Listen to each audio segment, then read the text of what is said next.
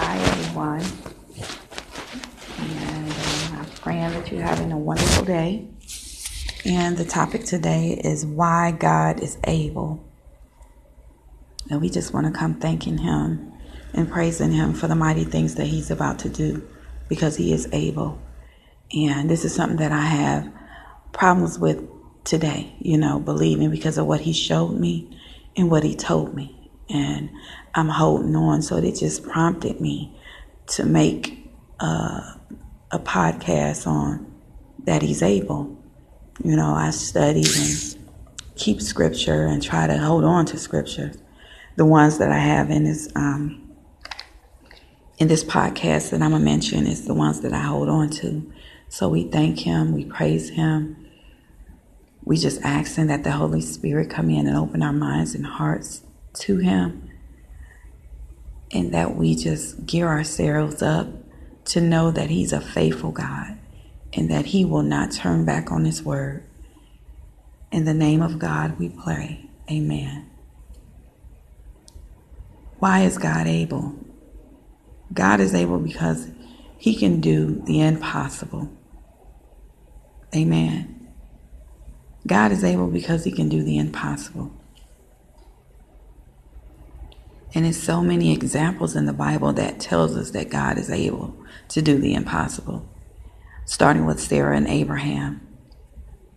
Abraham was 99 years old and Sarah was 90 when he said to them that you will conceive a baby, way past the barren period for us women.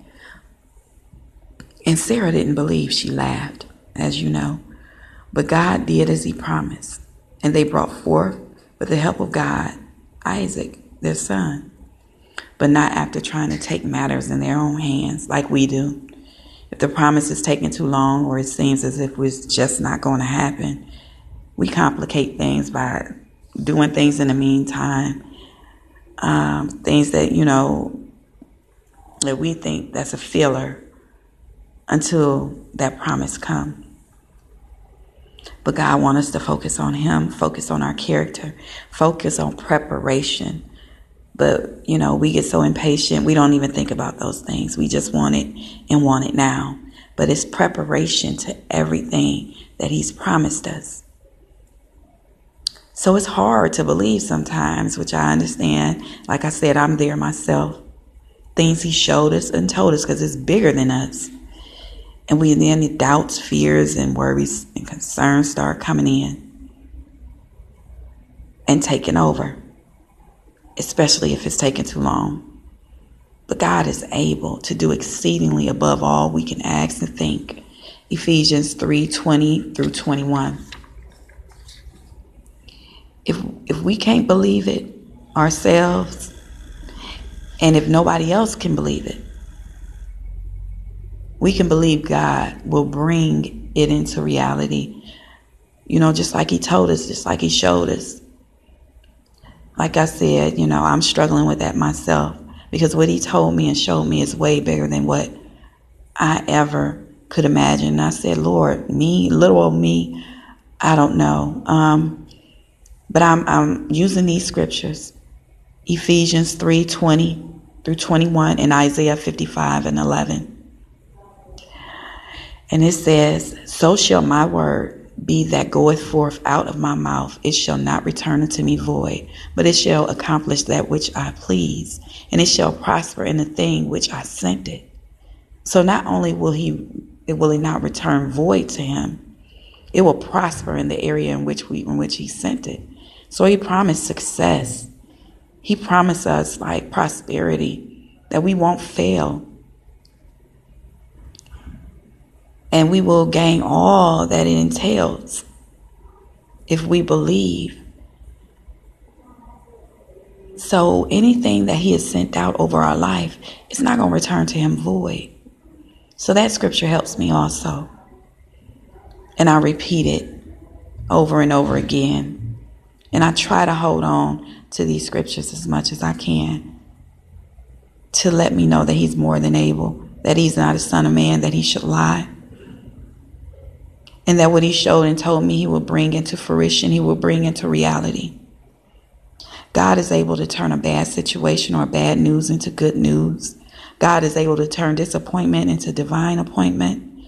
God is able to turn a little into much and nothing into something. God is able to heal when there is no hope and no help. God is able to turn a sinner into a saint. He's just awesome. He's powerful. He's all-knowing. He's everywhere. And he's all-powerful. Our problem is today that we don't believe that he can do what he did in biblical times. I'm going to say that again. Our problem is that we don't believe that he can do what he did back in biblical times. We say to ourselves, well, he's not concerned with us like that. And he's not doing miracle blessings like that anymore, like he was back then. It's hard to bring that kind of belief that he's still doing it in this present day.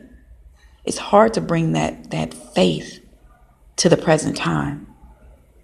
But God is the same God that he was yesterday, today, and forever.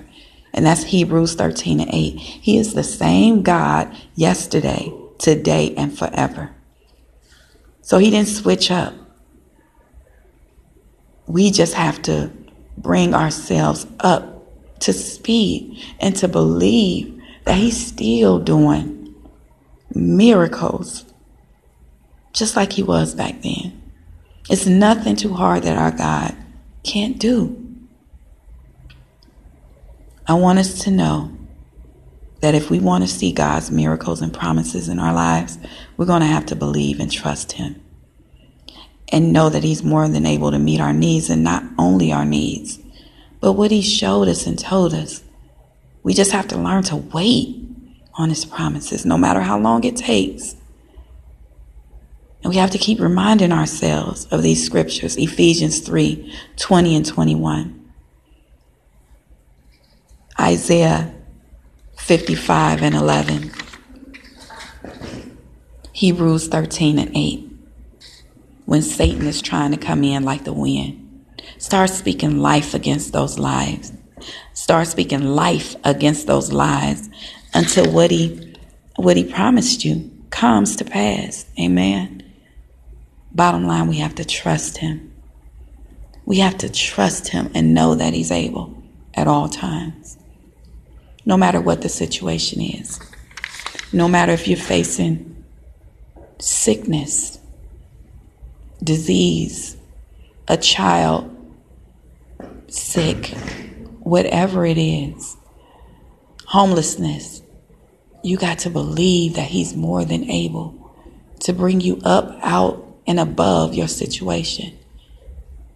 And when he do that, know that it's just not for you. It's for you to help somebody else along the way.